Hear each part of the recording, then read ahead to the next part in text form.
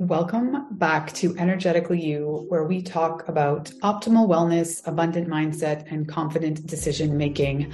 I'm your host, Megan Swan, a wellness coach and consultant, and the founder of Megan Swan Wellness and the Sustainable Integrated Wellness Approach. I help high performance humans, leaders, and modern companies thread more wellness into their lifestyle and company culture so it becomes a way of life and not a check mark on their to-do list. Today on the podcast, I am so excited to present Natalie Haynes.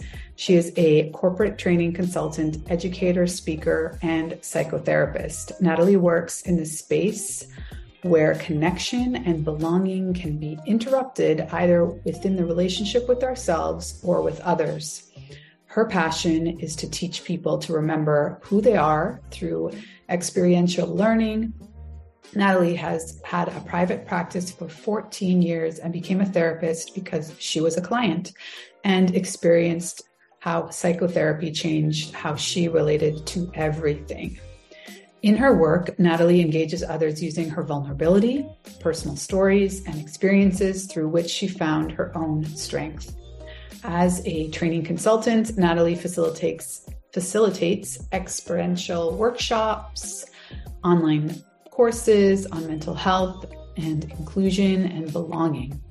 Her current program, entitled The Comfortable Race Conversation Process, which leads individuals through an experiential process to learn how to have uncomfortable conversations about race with other races.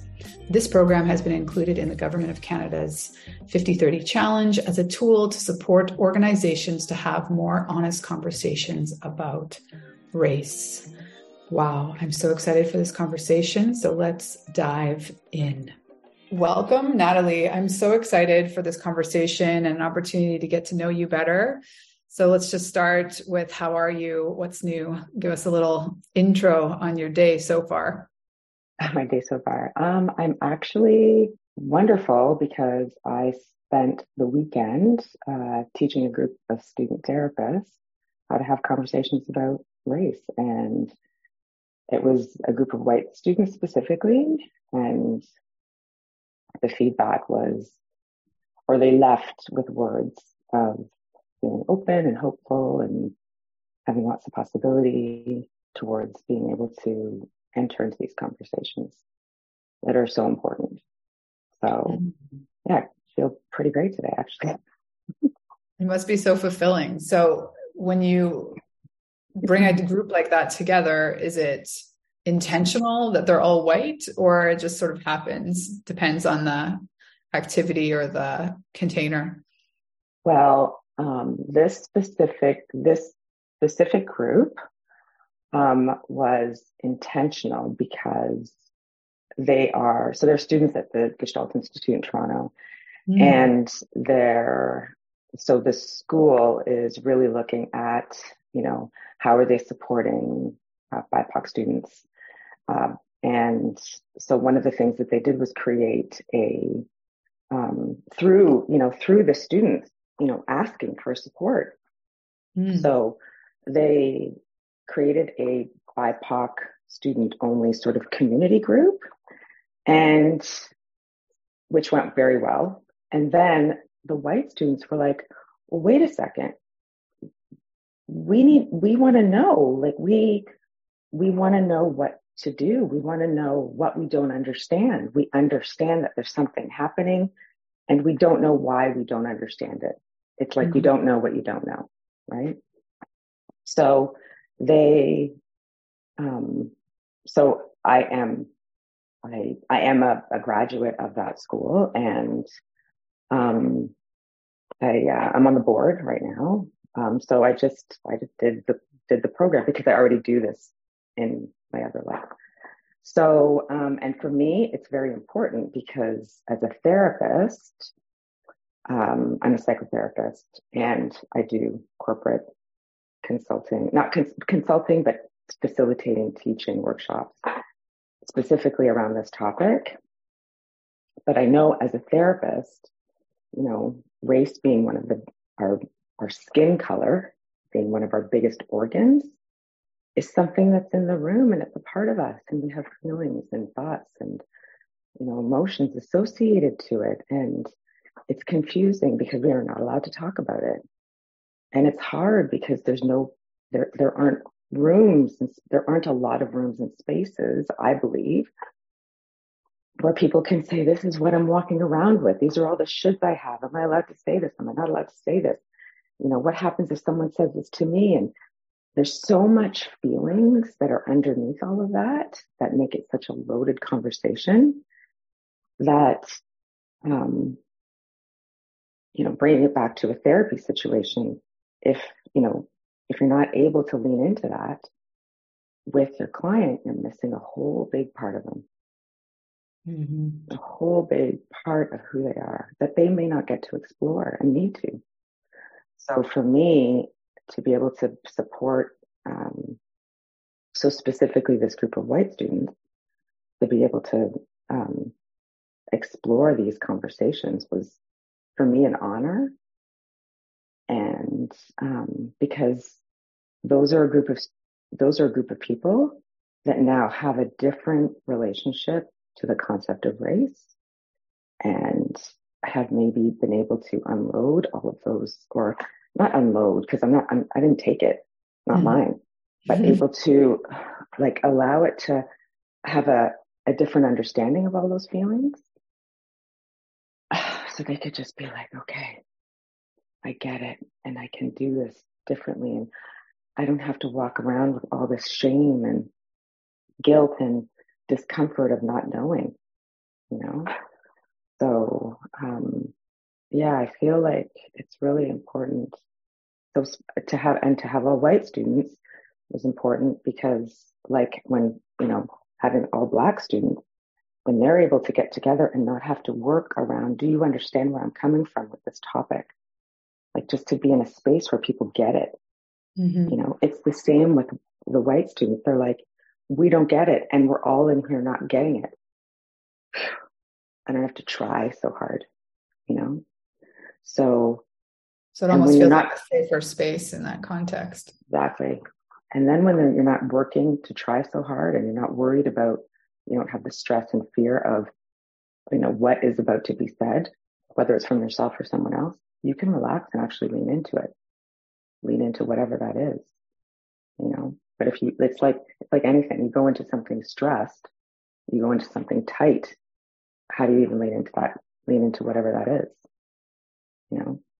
So, it was an honor for me, because because we need more people that can talk about race.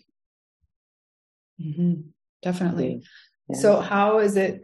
I mean, is it always, it sort of sounds like that's an ideal situation where everyone in the room was actively seeking out this experience and, very open to, hopefully feeling more comfortable, more enlightened, having some tools so they can move forward and hopefully, spread the same comfort in other circles.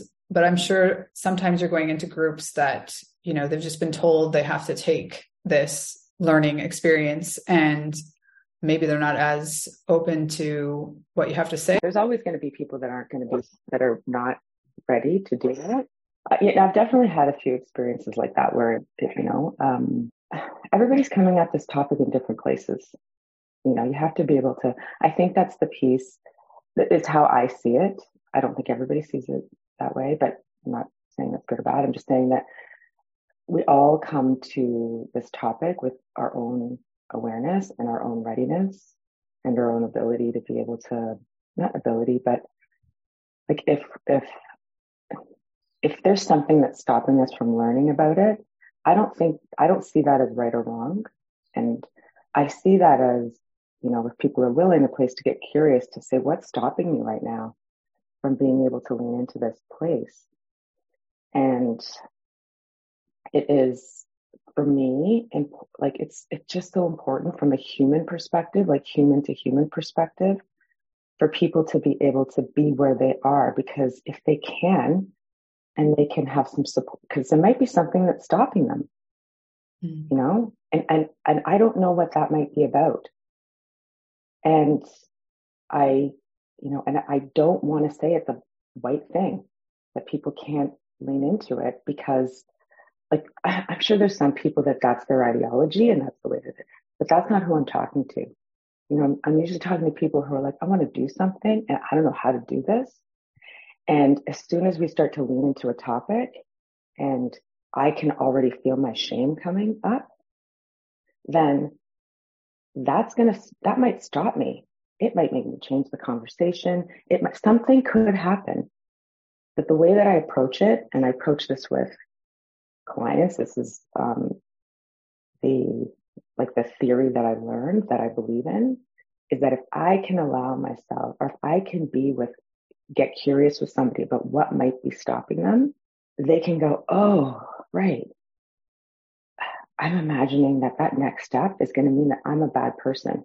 And no matter who and how we are and what situation we're talking about, every single human has that feeling of shame that says, I am bad and I am not worthy. And nobody wants to feel that. Nobody wants to feel that. It doesn't matter what your skin color is. And nobody wants to go into a place where they're being slammed in the face with this. So I don't want to do that to somebody, because I wouldn't want that done to me.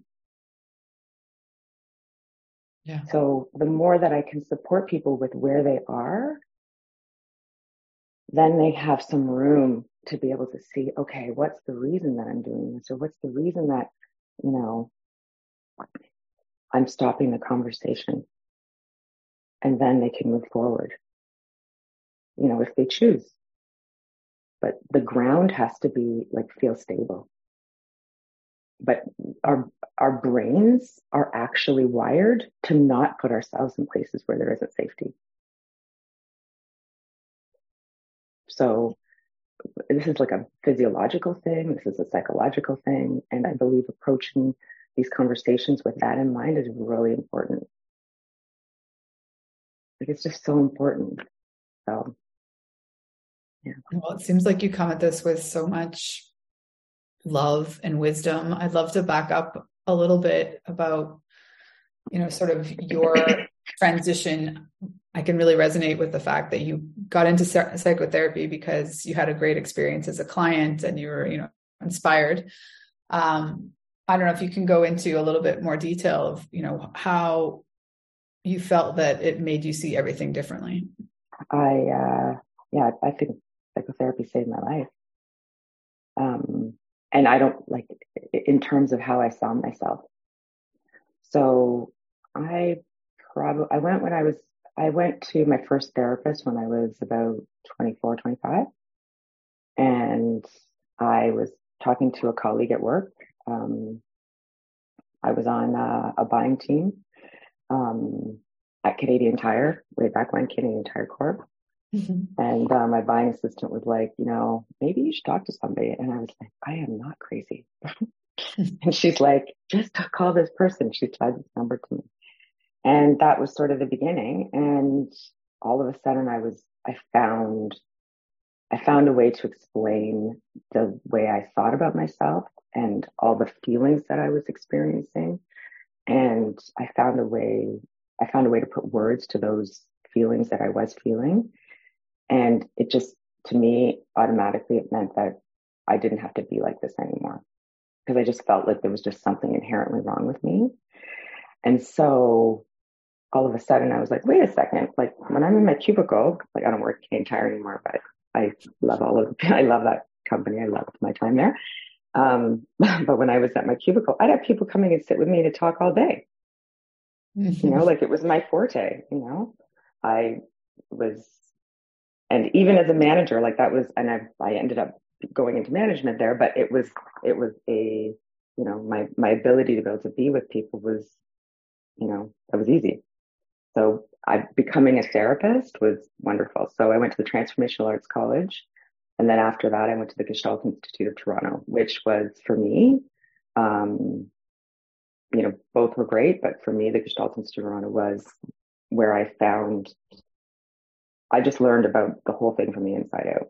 all of therapy from the inside out. So just, it created a way for me to express myself that made sense to me, and to be able to be a guide for clients or for people who are in that place to basically to find self-compassion and permission for all the parts of themselves.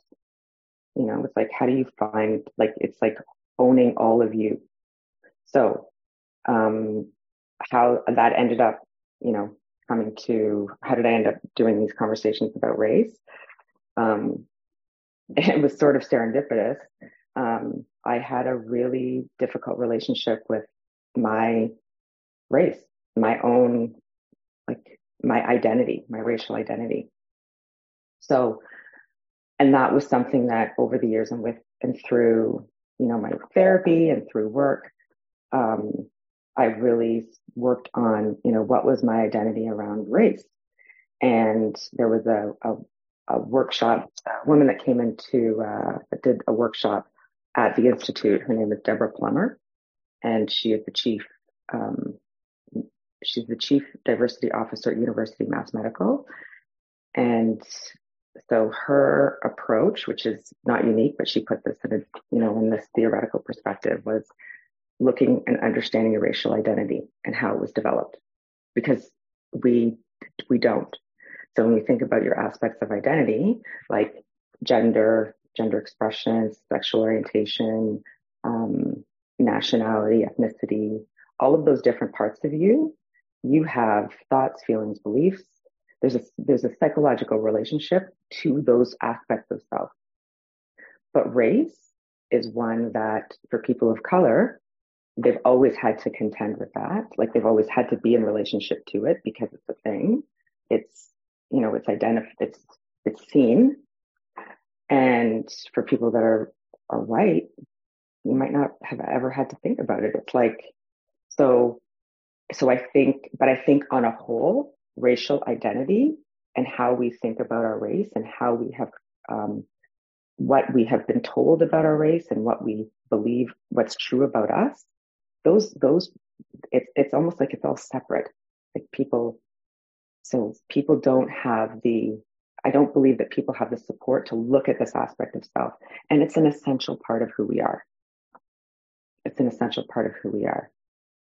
So as an example, when I was 7, that's when I learned that I was Black. So my mom was like, you know, because when you're younger, when you're a child, you're essentially like a blob of being, you know, just emotions, like, you know. And I had a birthday party, and I was asked my mom if my one friend was going to come, and she said that, well, she might not come, and the reason why she might not come is because maybe her parents don't want her to come here because we're Black. And I was like, I'm Black? Like, what? Like, what are you talking about? And I remember looking down at my skin color and noticing, like, oh, all of a sudden this means something. So this went from something that was I wasn't aware, and now all of a sudden it's in my awareness as a thing.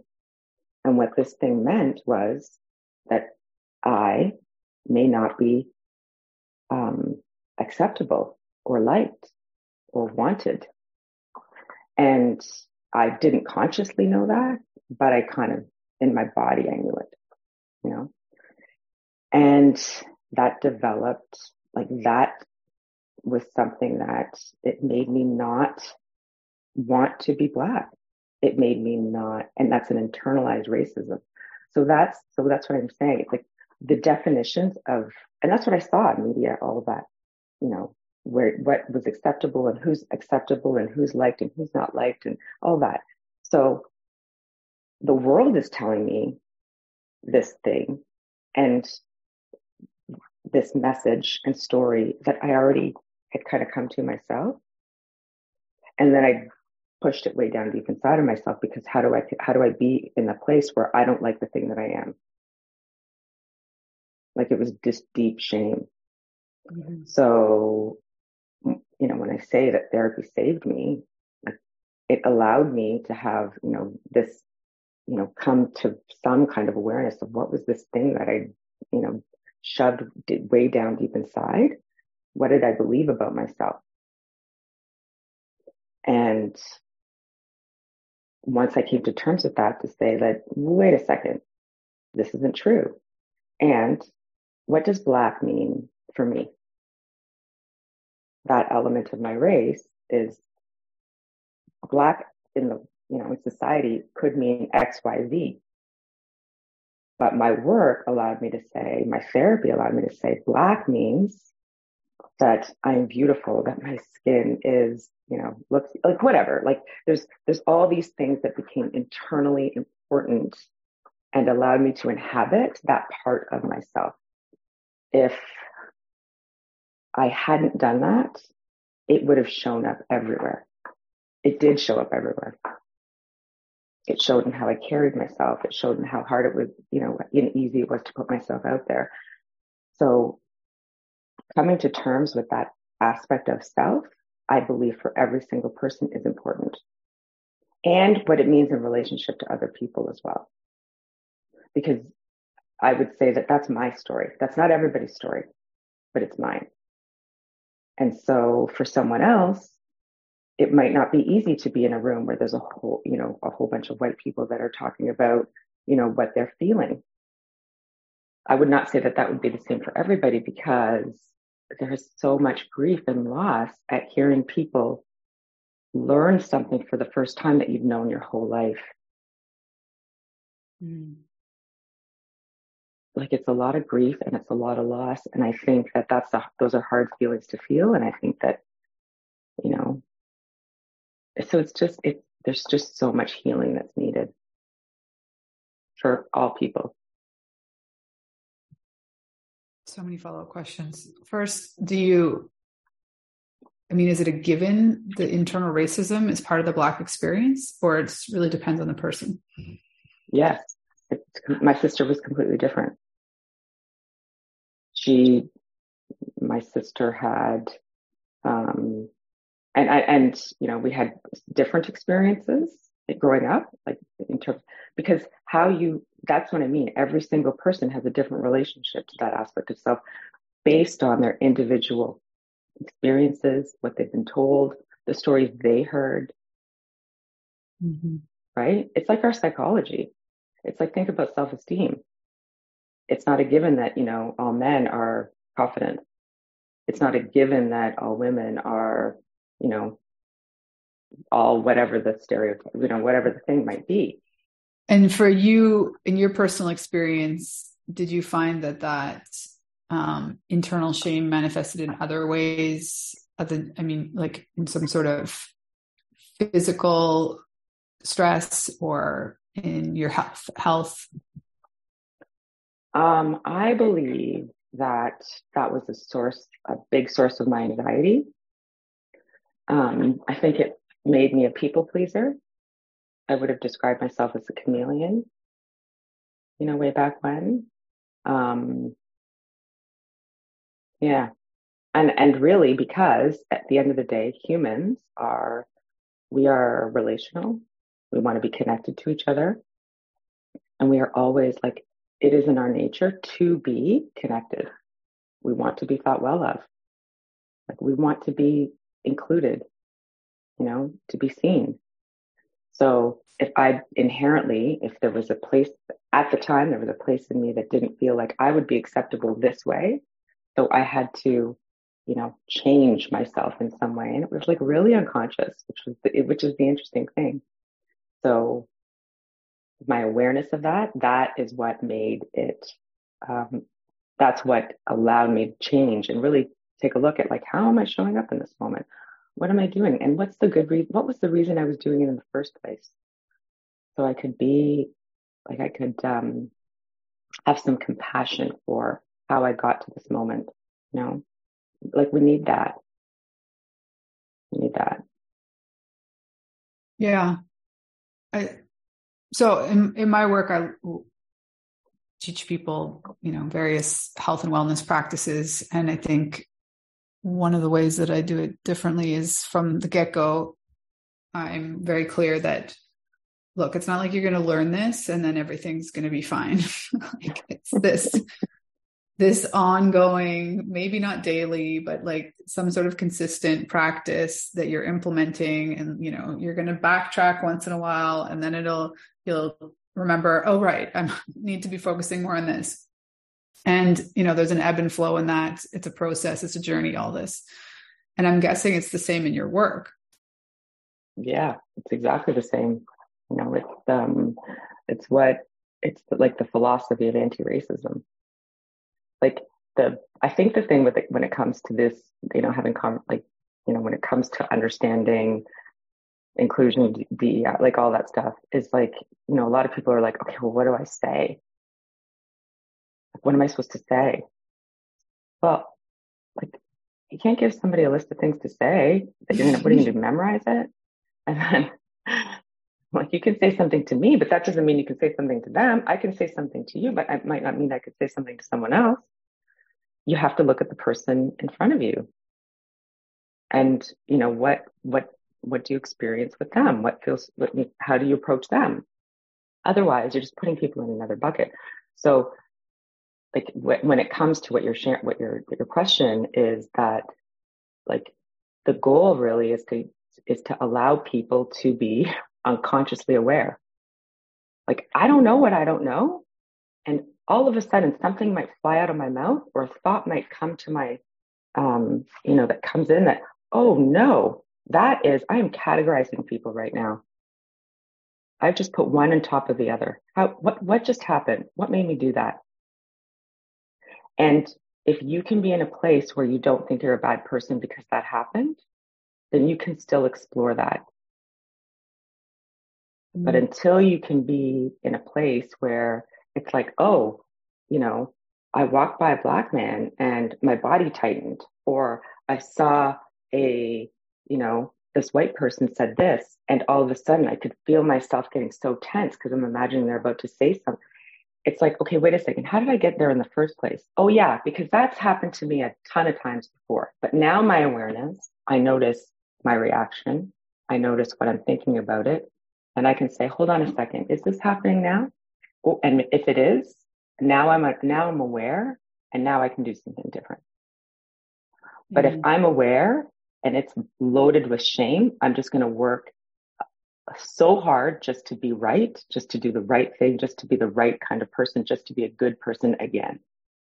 And that might mean, and what that means is I'm only focusing on trying to be a good person and not actually being with what is required in the moment, like really noticing what's my intention here. Because maybe you do need to be in a place where it's like, oh shoot, I did think that.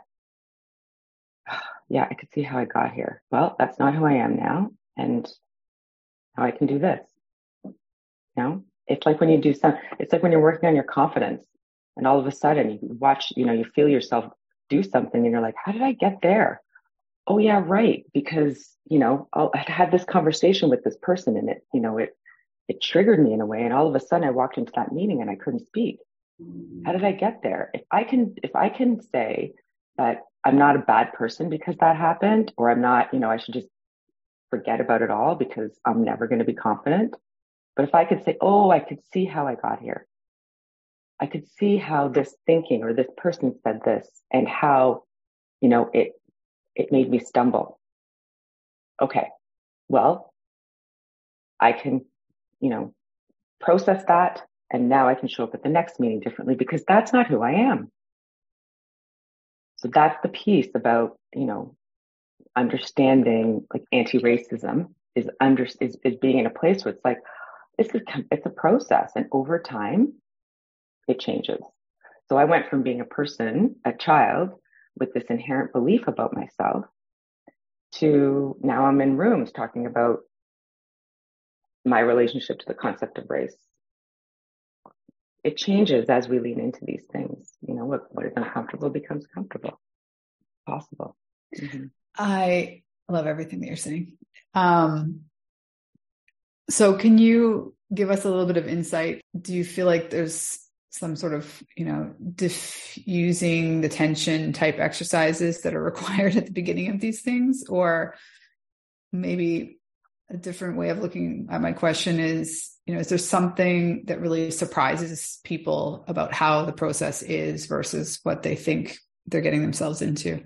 I think that typically people, might go to a session, when they're wanting to learn about this topic, where, maybe they're learning concepts. How I approach this is I want every single person to look at how their identity has been created or developed in relation to race.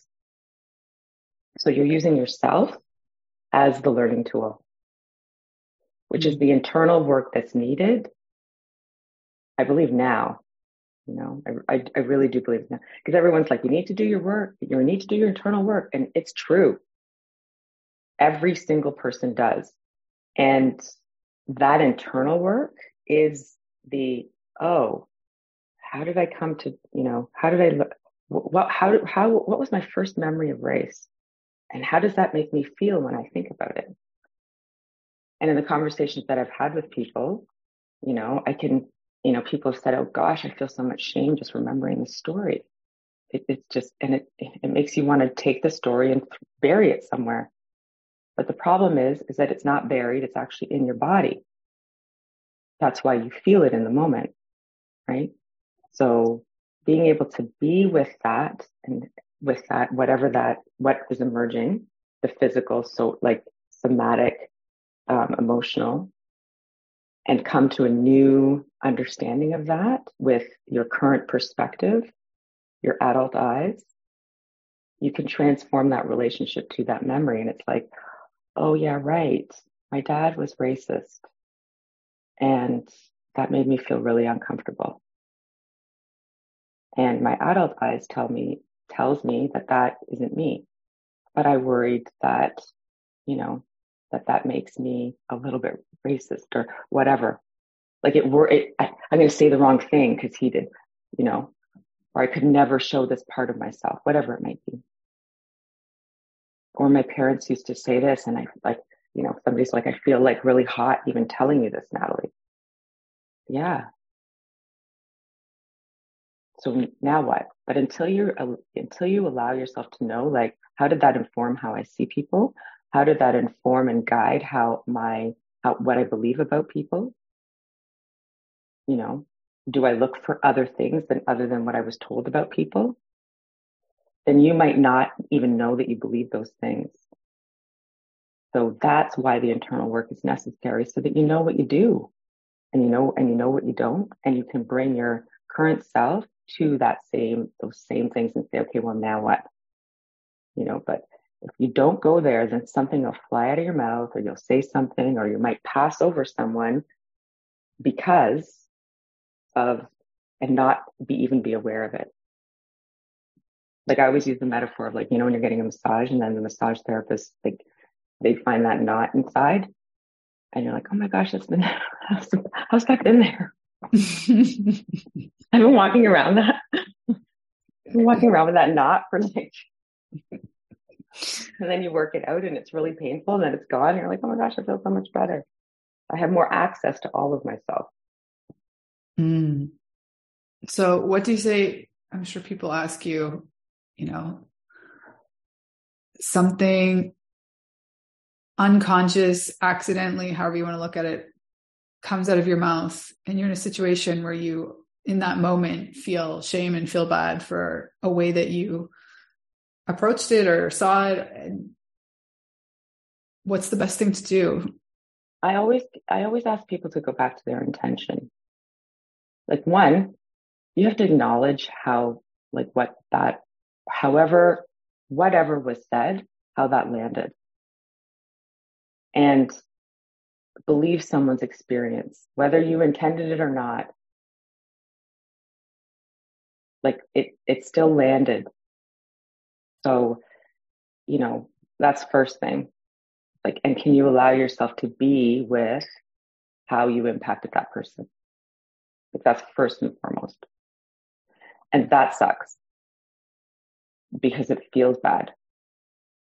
But it's more important because when someone, it's like, someone impacts you in a way. I know if someone impacts me in a way and there's a heartfelt, like, I didn't, I'm sorry I missed you. That wasn't my intention.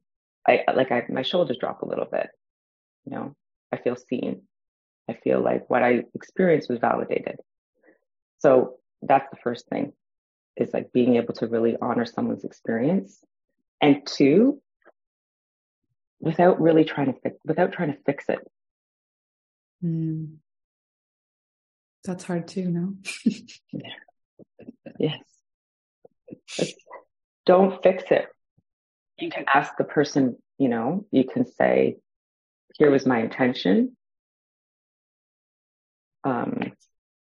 I'm sorry. And, what could I do? But I think sometimes, we try to be so quick with the apology that it doesn't really land. So we're going to get it wrong. We're going to get it wrong because we don't know all things, all people. And that's why I'm being able to be with this emotional part of ourselves and learn how to, I don't like to use the word tolerate, but like, just be with it, allows you to be with other people also. It creates connection.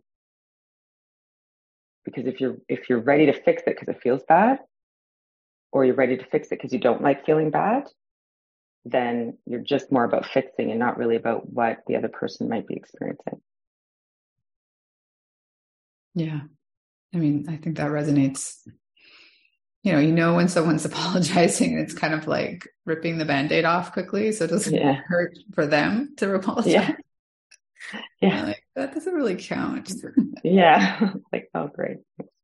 The other piece too is I think that, that's how we learn. If I really allow myself to understand someone's experience, then I know that I might have been too quick, or where I went wrong, or how what was I looking at that I didn't see that person.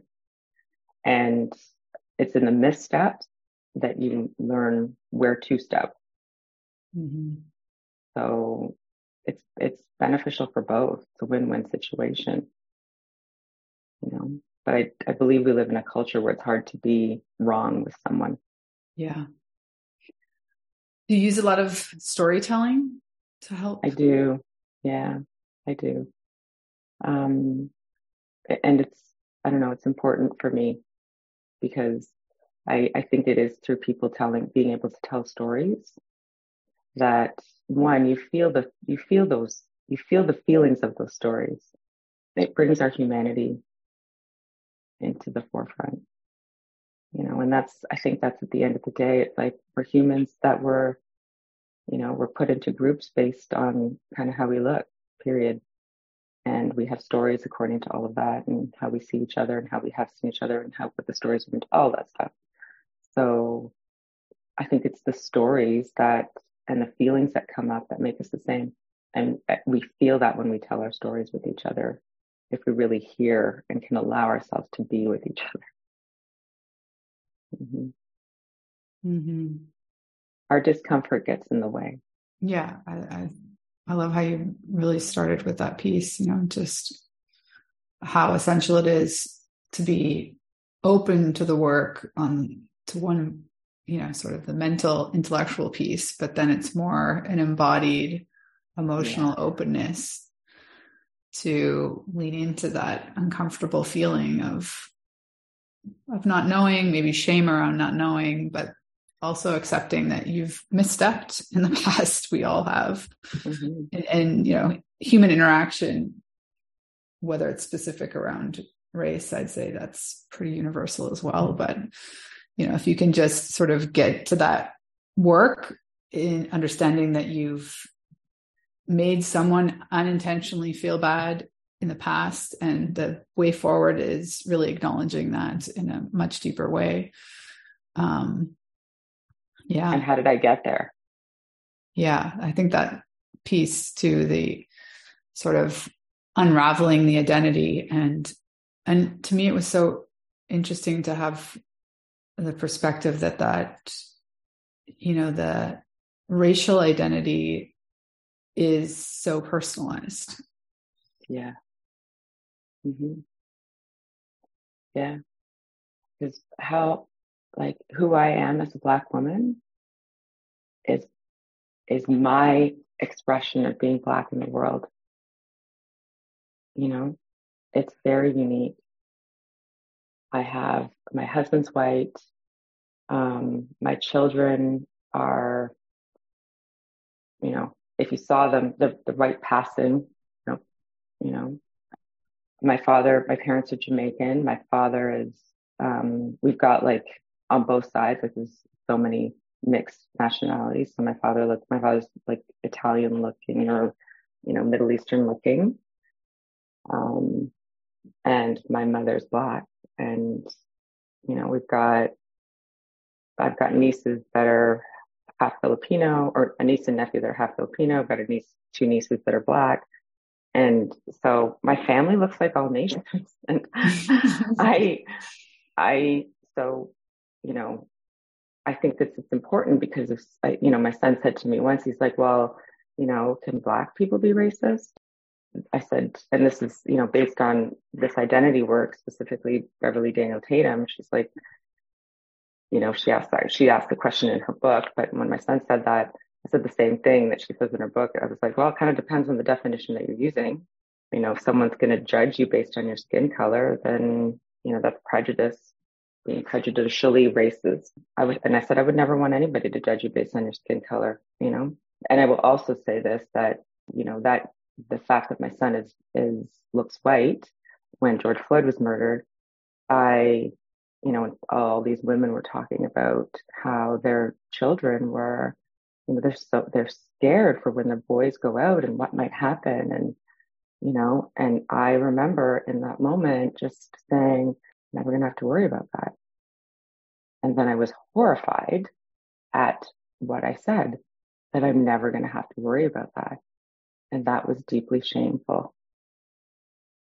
And I think that that's where I had a choice to say, because there's women that look like me, and I have the advantage of the white advantage of not having to worry that my son might be stopped for a cop and prejudged because of his skin color.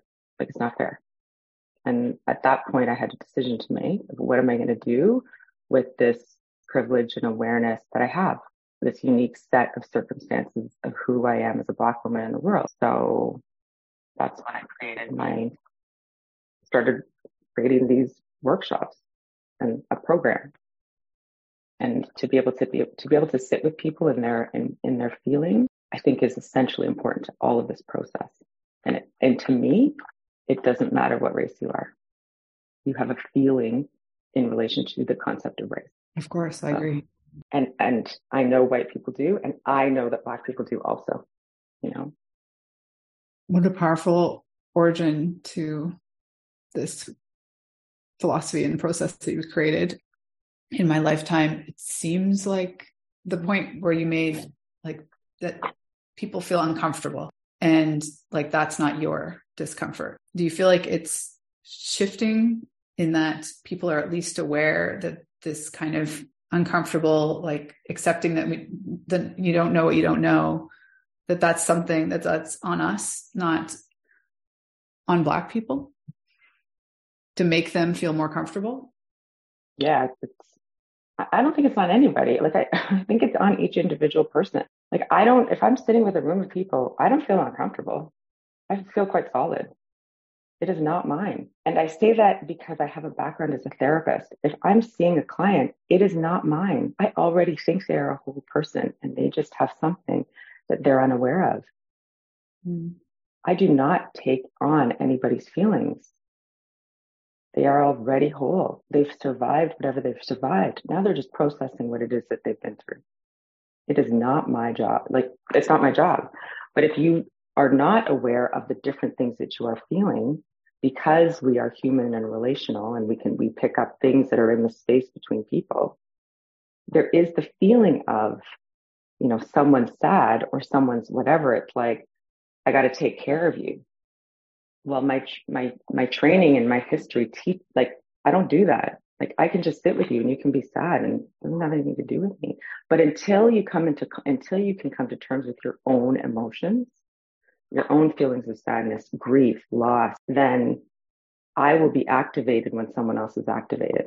Like, as a therapist, if I get activated in a room, I'm going to see my supervisor because I know something's going on with me. It's not them. So that's why I can sit in a room. It's not my burden. It's not mine. And it's not any Black person's either. And there's no transference of stuff. That's the problem. So it's like trying to fix a psychological problem logically, but it won't work. Yes. Everybody's got their own work around how they see race. How do you see another person? And that is, as a Black person, how do you see white people? Because if every white person is racist, then you're going to miss the person that's not, or unaware of what they may have internalized. Let's say it that way. Mm-hmm. If you're a white person thinking that, every Black person is going to be mad at you because you say something, you're going to miss the people that might not be, that are like, I'm really open to this. I want to know. But you have to check out who the person is in front of you. But people are so caught up in the feeling of feeling bad without you even being aware of it. It's like, you're so caught up in like, I don't want to go there. You won't.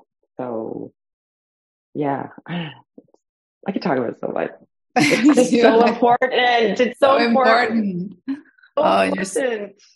You're so inspiring. And I'm fascinated by sort of the similarities in, it's just becoming a better human all around on all fronts. Like, this is a massive piece. And the process is very similar to all the other ways that we're all working on ourselves, right? So I guess to wrap up, is there something that you want to say or do say to the people that you can sense that they really lack this awareness? Like, they're really just kind of sitting in the like fear of not wanting to say anything wrong. Yeah, I do. Take a step, lean into it. I mean, you are with people all the time. And if you don't know what you don't know, you may be unintentionally hurting people that you love. And I mean, I sat with this group of people today that were so afraid that they were going to hurt me. They were so afraid. Like, there was so much emotion around that. And I don't want people to be afraid in this, because you'll just not do it, or you'll just, do it to not be wrong. And then you'll miss the person in front of you.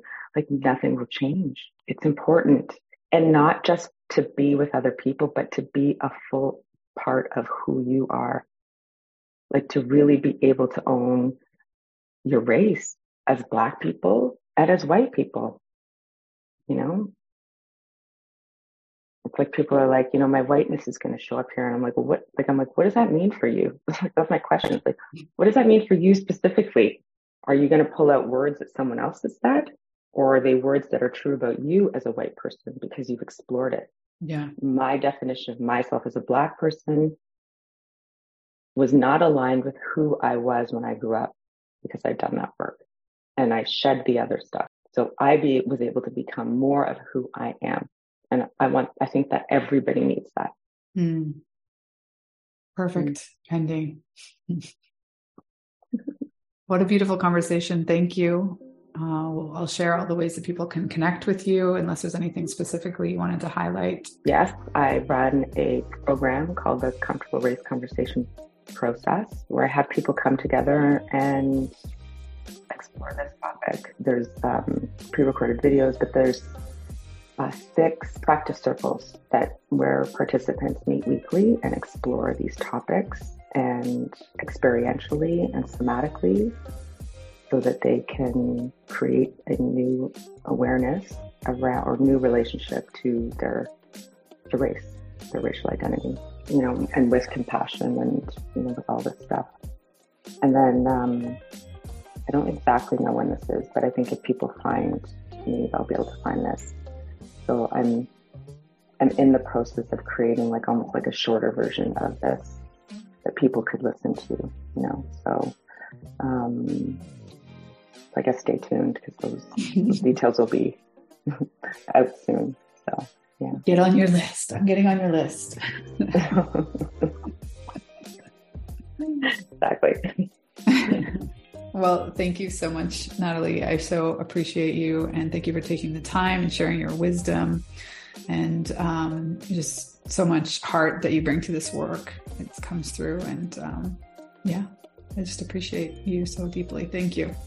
Thank you. It was fun. Thank you so much for being here. I appreciate you, and I hope that you enjoyed this conversation. I would be really appreciative if you feel so called to support the show by either subscribing to the show on your favorite podcast platform, leaving us a review, and passing this episode or another favorite episode on to a friend. I hope you have a beautiful week wherever you are in the world. Sending you my love.